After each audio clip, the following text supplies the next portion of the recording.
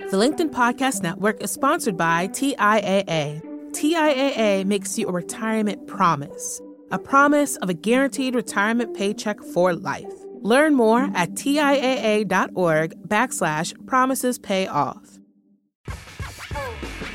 Hi, I'm Dan Roth, LinkedIn's editor-in-chief. Welcome to This Is Working. On this show, we talk to leaders who are helping us rethink trends and reshape the way we see our world. Today, my guest is Maurice Jones. Maurice has spent his career committed to closing the economic divide in the United States. He served as Virginia's Secretary of Commerce. He's been Deputy Secretary of the U.S. Department of Housing. And until last month, he led an organization aimed at creating opportunities in communities across the nation. Now Maurice is the CEO of 110, a coalition made up of dozens of the United States' top CEOs. Their challenge that they have set for themselves is over the next 10 years to train, hire, and promote 1 million Black Americans who have not completed 4-year degrees. The goal, create generational wealth by getting more people into good jobs. I started by asking Maurice to share more of the 110 mission and why it began. Here's our conversation. 110 is a coalition of now about 43 companies from around the country in different industries who've made a big commitment.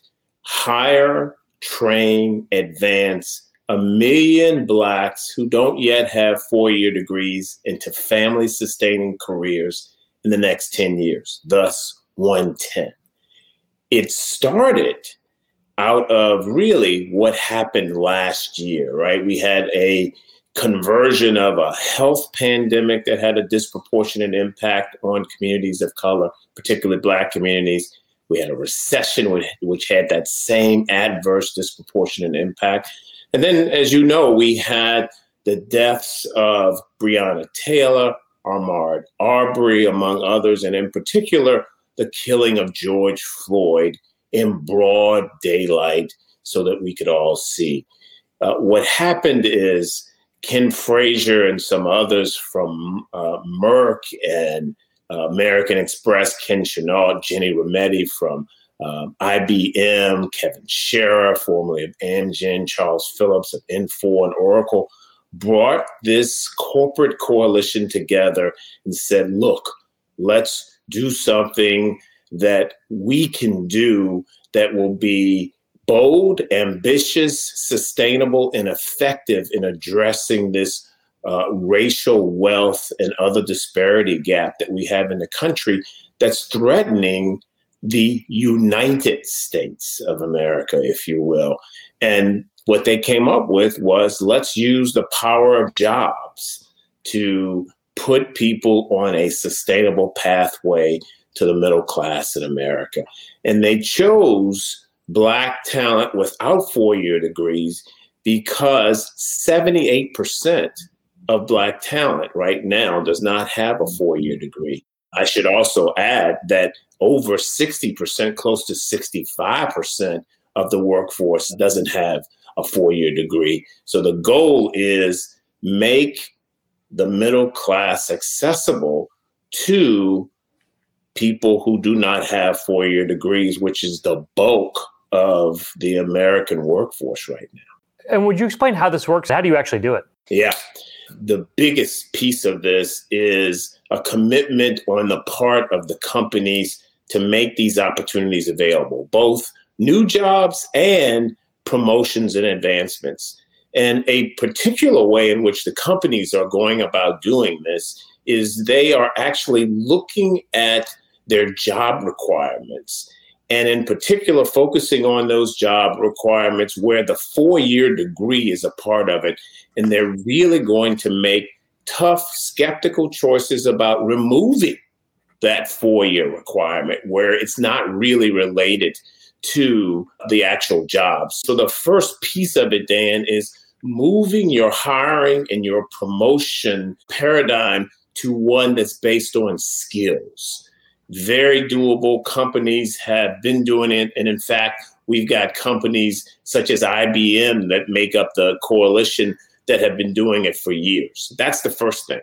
The second piece of it is working directly with talent developers, community colleges, online virtual talent developers, not-for-profits, programs that companies are already running like apprenticeships, in matching that demand with the skills that those programs can impart on Black talent. And then the third part is developing that pipeline of Black talent, both as new hires and that are already in the companies who can be upskilled and reskilled for hiring and for promotions. So it's really about building that ecosystem, Dan, starting with the job demand from the employers, moving to the talent developers and Black talent. And I should have added, wraparound supports are also a big piece of this. So support with mentorship and sponsorship, support with childcare.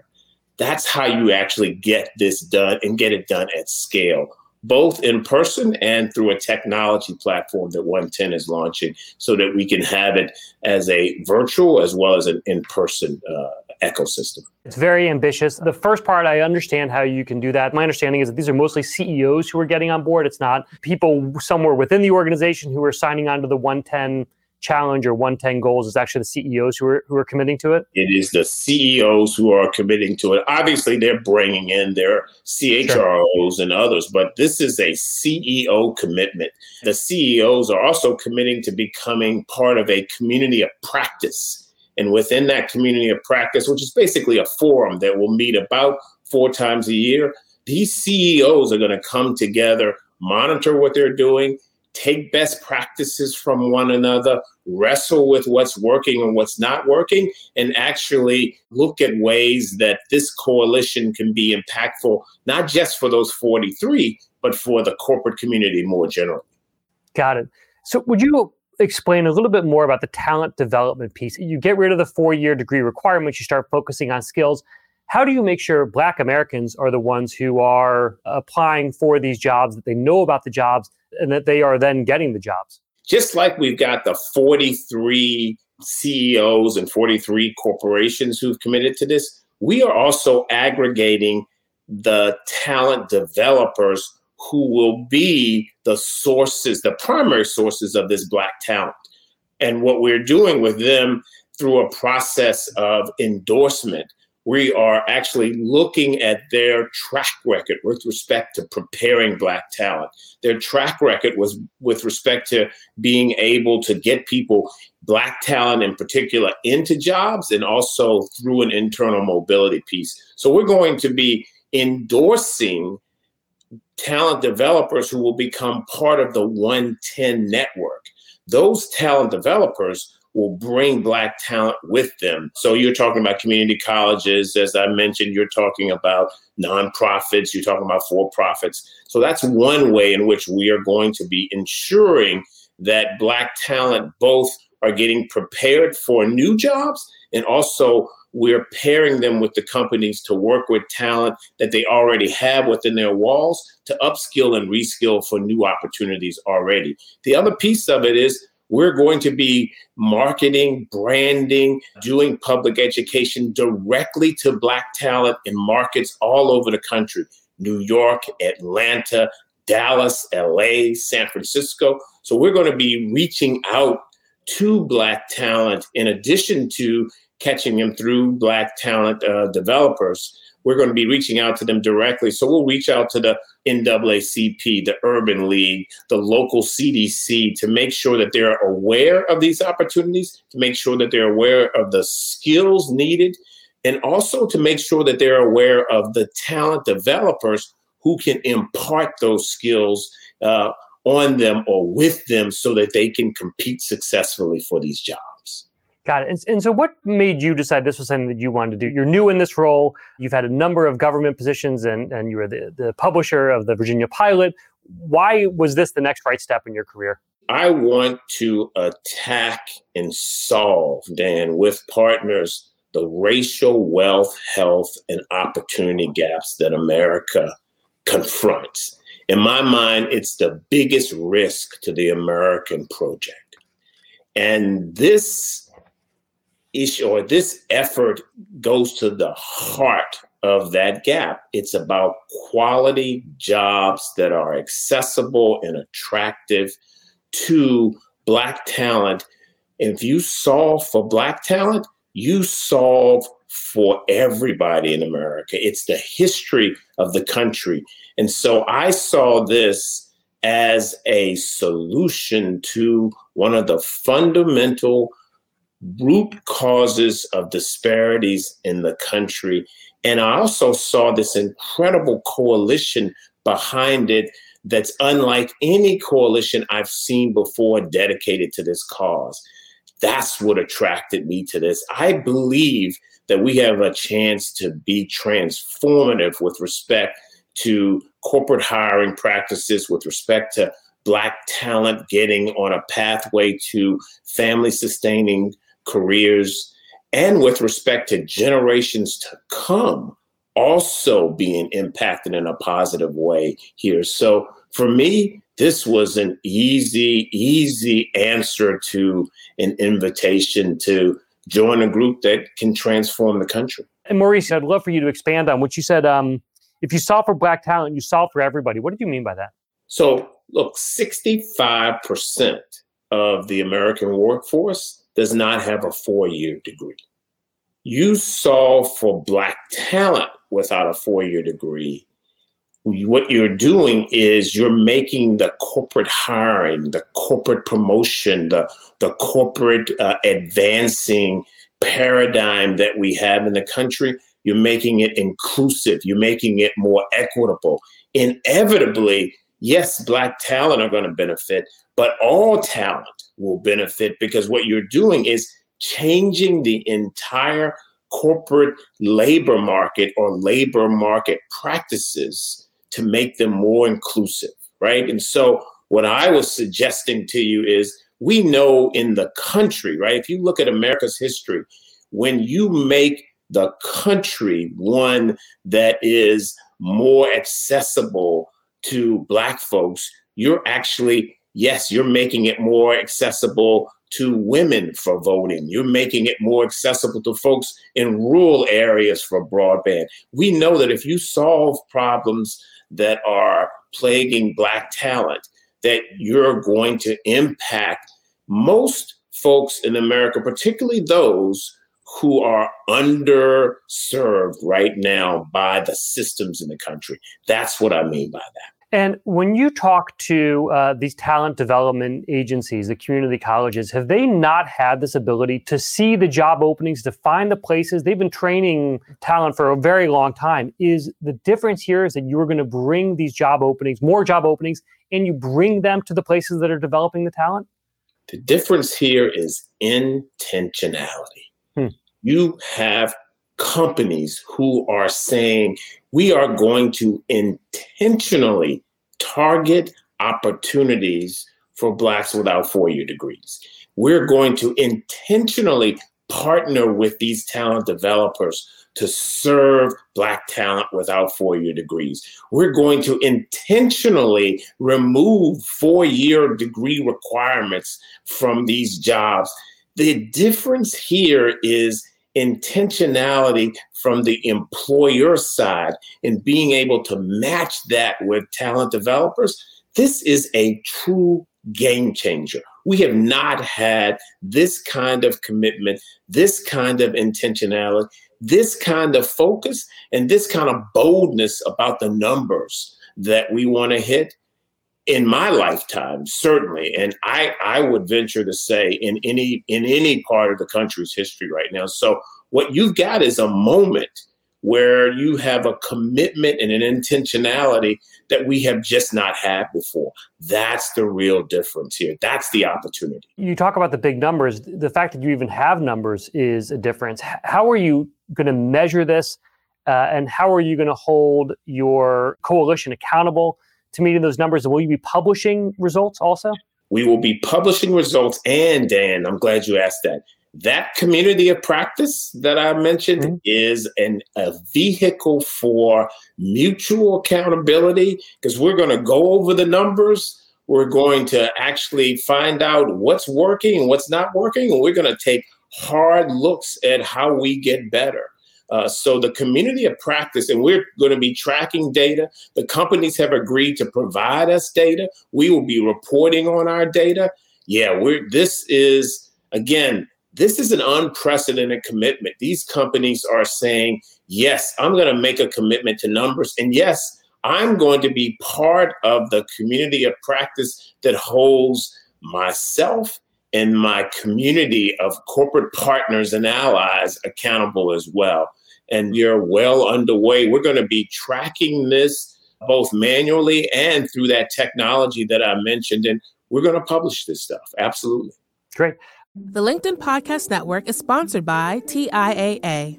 In the last 100 years, we've seen financial markets swing, new currencies come and go, decades of savings lost in days, all showing that a retirement plan without a guarantee, quite simply, isn't enough. So more than a retirement plan, TIAA makes you a retirement promise. A promise of a guaranteed retirement paycheck for life. A promise that pays off. Learn more at TIAA.org/promisespayoff. From LinkedIn News, I'm Leah Smart, host of Everyday Better, an award-winning weekly podcast dedicated to personal development. Whether you're looking for ways to shift your mindset or seeking more fulfillment in your life, we've got you covered. You can build internal resources. That's what the study of psychology is about, building internal resources. Turning towards is one of the most important elements of successful relationships, no matter what kind of relationship it is. The thing that underpins all of this productivity stuff is finding a way to make the journey itself enjoyable. The journey is the destination. The beauty of uncertainty is infinite possibility. When you don't know what's next, you don't know what's next. And thus, anything can be next. Join me as we dive into captivating stories and research-backed ideas that have empowered me and others to lead lives with more clarity and intention. Everyday Better, making growth an everyday practice. Listen to Everyday Better on the LinkedIn Podcast Network, Apple Podcasts, or wherever you get your podcasts. Maurice, we talk a lot about getting people into jobs, Black Americans into jobs who do not have 4 degrees. Are we placing too much emphasis, or schools placing too much emphasis on getting those degrees, in your opinion? It's a matter of understanding what you need to do a job and to do a job well, and making sure that we're not using the 4-year degree as a screening out tool, which often happens, right? And so what this effort is about, it's certainly no sort of commentary or denigration of a 4-year degree. It's really about saying, look, let's do the hard work. Let's look at the skills that we need in order to do the work. And let's make sure that the job requirements are about skills. And oh, by the way, it is possible that one pathway to those skills is through the training that you pursue with respect to a 4-year degree. But let's not make that the only pathway. There are other pathways to these skills.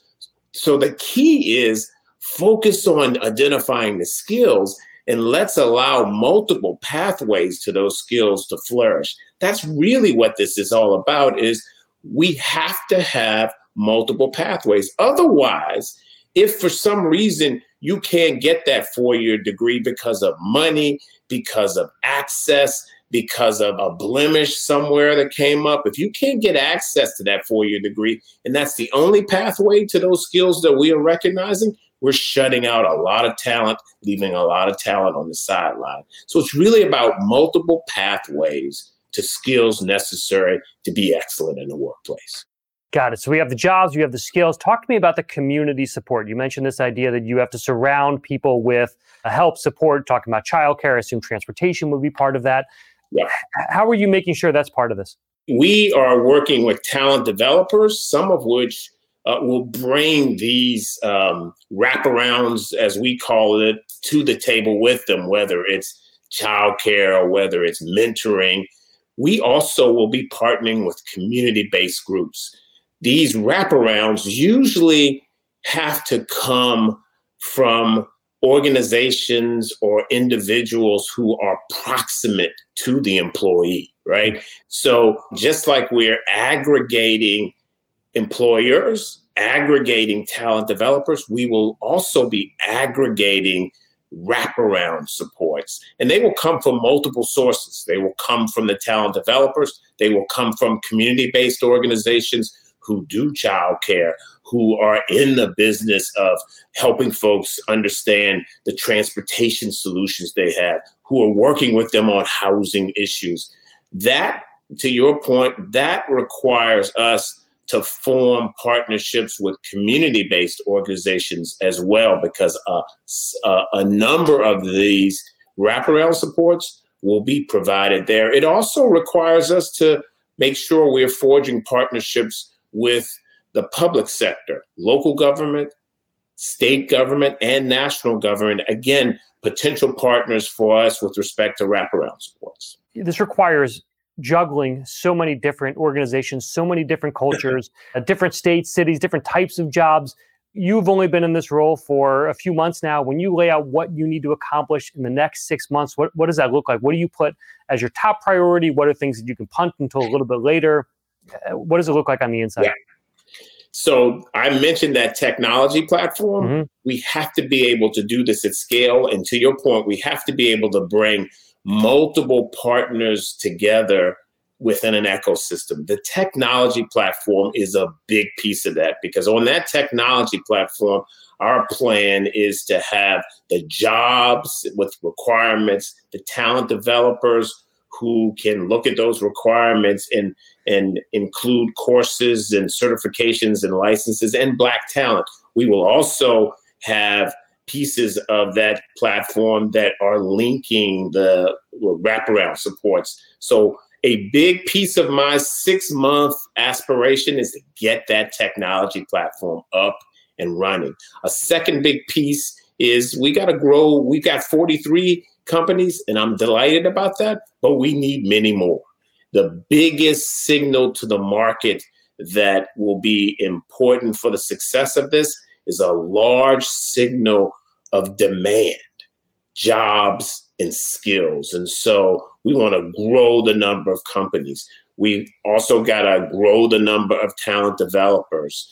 Those are all pieces of what I want to do in the next 6 months. The last piece is there are locations throughout the country where we want to launch 110 ecosystems. Dallas, Atlanta, New York, West Coast. And so launching these local 110 ecosystems is also on my 6-month list, if you will. Great. I could see this starting off with a bang, people getting, you're filling jobs. How are you making sure that it's not just getting people in the door, but as you talk about this idea of generational wealth, of people being able to be in good jobs, that means staying in the jobs. How are you going to make sure that they can actually stay in and get promoted? This is another piece that makes me so excited about the 110 Coalition is the companies recognize from the very start that this had to be about more than hiring, that in fact, promotion and internal mobility had to be as big, if not a bigger piece of this.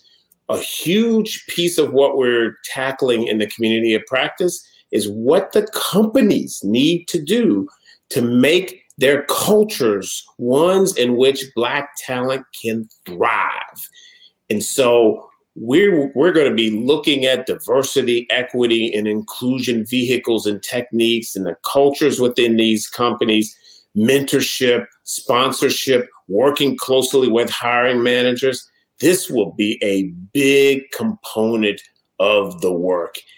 Absolutely. And we're going to measure ourselves by it. In fact, I think my hypothesis right now is the biggest opportunity is not new hiring. It's actually how we take Black talent that's already in these companies and achieve internal mobility. What are we doing? And this again goes back to corporate culture, amongst other things. What are we doing to make sure that there are pathways to promotions, executive jobs, once we get the talent in the companies? The beautiful thing is that's a big piece of the work that the 110 Coalition has committed to from day one. Do you yet know what are the skills that are most in demand? What skills would you tell people to be attaining right now? Here's the interesting thing about that.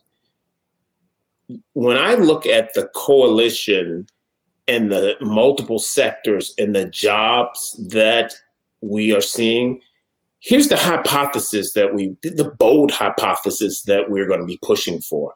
Assume that all jobs at all levels within every company do not require a 4-year degree, and then put on where the 4-year degree is absolutely required. So we're actually seeing IT jobs, we're seeing sales jobs, we're seeing health technician jobs. We're seeing apprenticeships in the trades, apprenticeships in other sectors. We're actually seeing the opportunity, and that's why we're trying to be bold about this. We're saying we got to break glass here. We cannot say that certain jobs, without looking at them, are off the radar for this effort. We're saying put every job on the radar to start with, and then go from there and decide the ones that really need the 4-year degree. That's the bold kind of thinking that we're pushing ourselves to engage in here. That's so interesting. And the fact that you as a Rhodes Scholar are the one pushing this idea that it is beyond degrees, that you have to go and look at skills. And this is true no matter what your educational attainment is. You're an interesting person to be the one making the case for that because you have the degrees. Well, think about it, Dan. So my undergraduate degree is a political science degree, right? The notion that my 4-year political science degree makes me more qualified for a tech job than somebody who's done a 12-week boot camp in that tech is crazy. I know I'm not, right? So the notion that we would have a 4-year degree requirement on some of these jobs where a chump like me could actually at least be heard, and someone who's got the skills from experience is exhibit A for what we need to change. All right, I have one more question I'd like to ask everyone, which is about your career advice. What do you say when you have young people who come to you and say, look, you've been in the private sector, you've been in the public sector, you've nonprofits, you're for-profits, how do I follow a path like you have achieved? What's the advice you give? I've been blessed, but I give a couple pieces of advice. One is aggressively seek out mentors. Seek out mentors who are, by the way, older and have more experience, and that you invest in the relationship so you can actually have someone to help you navigate the journey. That's number one. Number two, nothing beats work and work and work. Try to outwork everybody in whatever you do. It will be recognized. The third piece of it is, and this is more of a spirit or an attitude, you got to come at every opportunity open to being transformed, to becoming a new creature, if you will. Stay open to every opportunity and stay hungry to be transformed by them. That will open doors to you that you can't imagine. It's certainly opened doors for me. And I honestly have to also say, for me, grandparents and my God have played huge roles in everything that I am right now. So those would be the things I would try to share with folks. That's great. Well, Maurice, thank you. And now you're off to try to transform the lives of 1 million Black Americans, get all these jobs created, and you got a 10-year roadmap to do it. So we will keep checking in with you over time and see how you're doing against those numbers. Appreciate your interest. And I won't be bored. There won't be any sleep in the next 10 years, but it'll be a lot of fun and it's rewarding. I feel blessed to have the chance to try to contribute. That was 110 CEO Maurice Jones. Maurice talked a lot about skills-based hiring, and it's a topic that is absolutely unavoidable inside LinkedIn. We spend so much time talking about what skills are in demand and how people are getting their skills and what skills employers need to fill. But when I talk to professionals, a lot of times they don't think this way. They don't think about their careers as being a set of skills that they're developing or a skills path that they're on. But increasingly, that's kind of where the world is going. So I would love to hear from you. How do you think employers should make the most of a skills-first world? How are you doing it? How are you thinking about what skills you need to acquire, or what skills you already have? And then how do you make sure other people know that you have those skills? Share your tales with me on LinkedIn using the hashtag #ThisIsWorking. What you write, what you say, the videos you post will help other people recognize how much they are capable of doing and how they should think about their own careers. As always, to get more news and insights on our changing world, you can also follow our main LinkedIn page, which you can find by searching for LinkedIn News. Please share the podcast episode with a friend who is looking for their next work opportunity. You can get a link on your favorite podcast platform or share the newsletter you'll find on my profile. Many thanks. This is Working is a production of LinkedIn. The podcast was produced by Sarah Storm with help from Dave Pond and Michaela Greer. Joe DeGiorgi mixed our show. Florencia Iriando is head of original video and audio. Dave Pond is our technical director. I'm Dan Roth, LinkedIn's editor-in-chief. Stay strong. See you soon.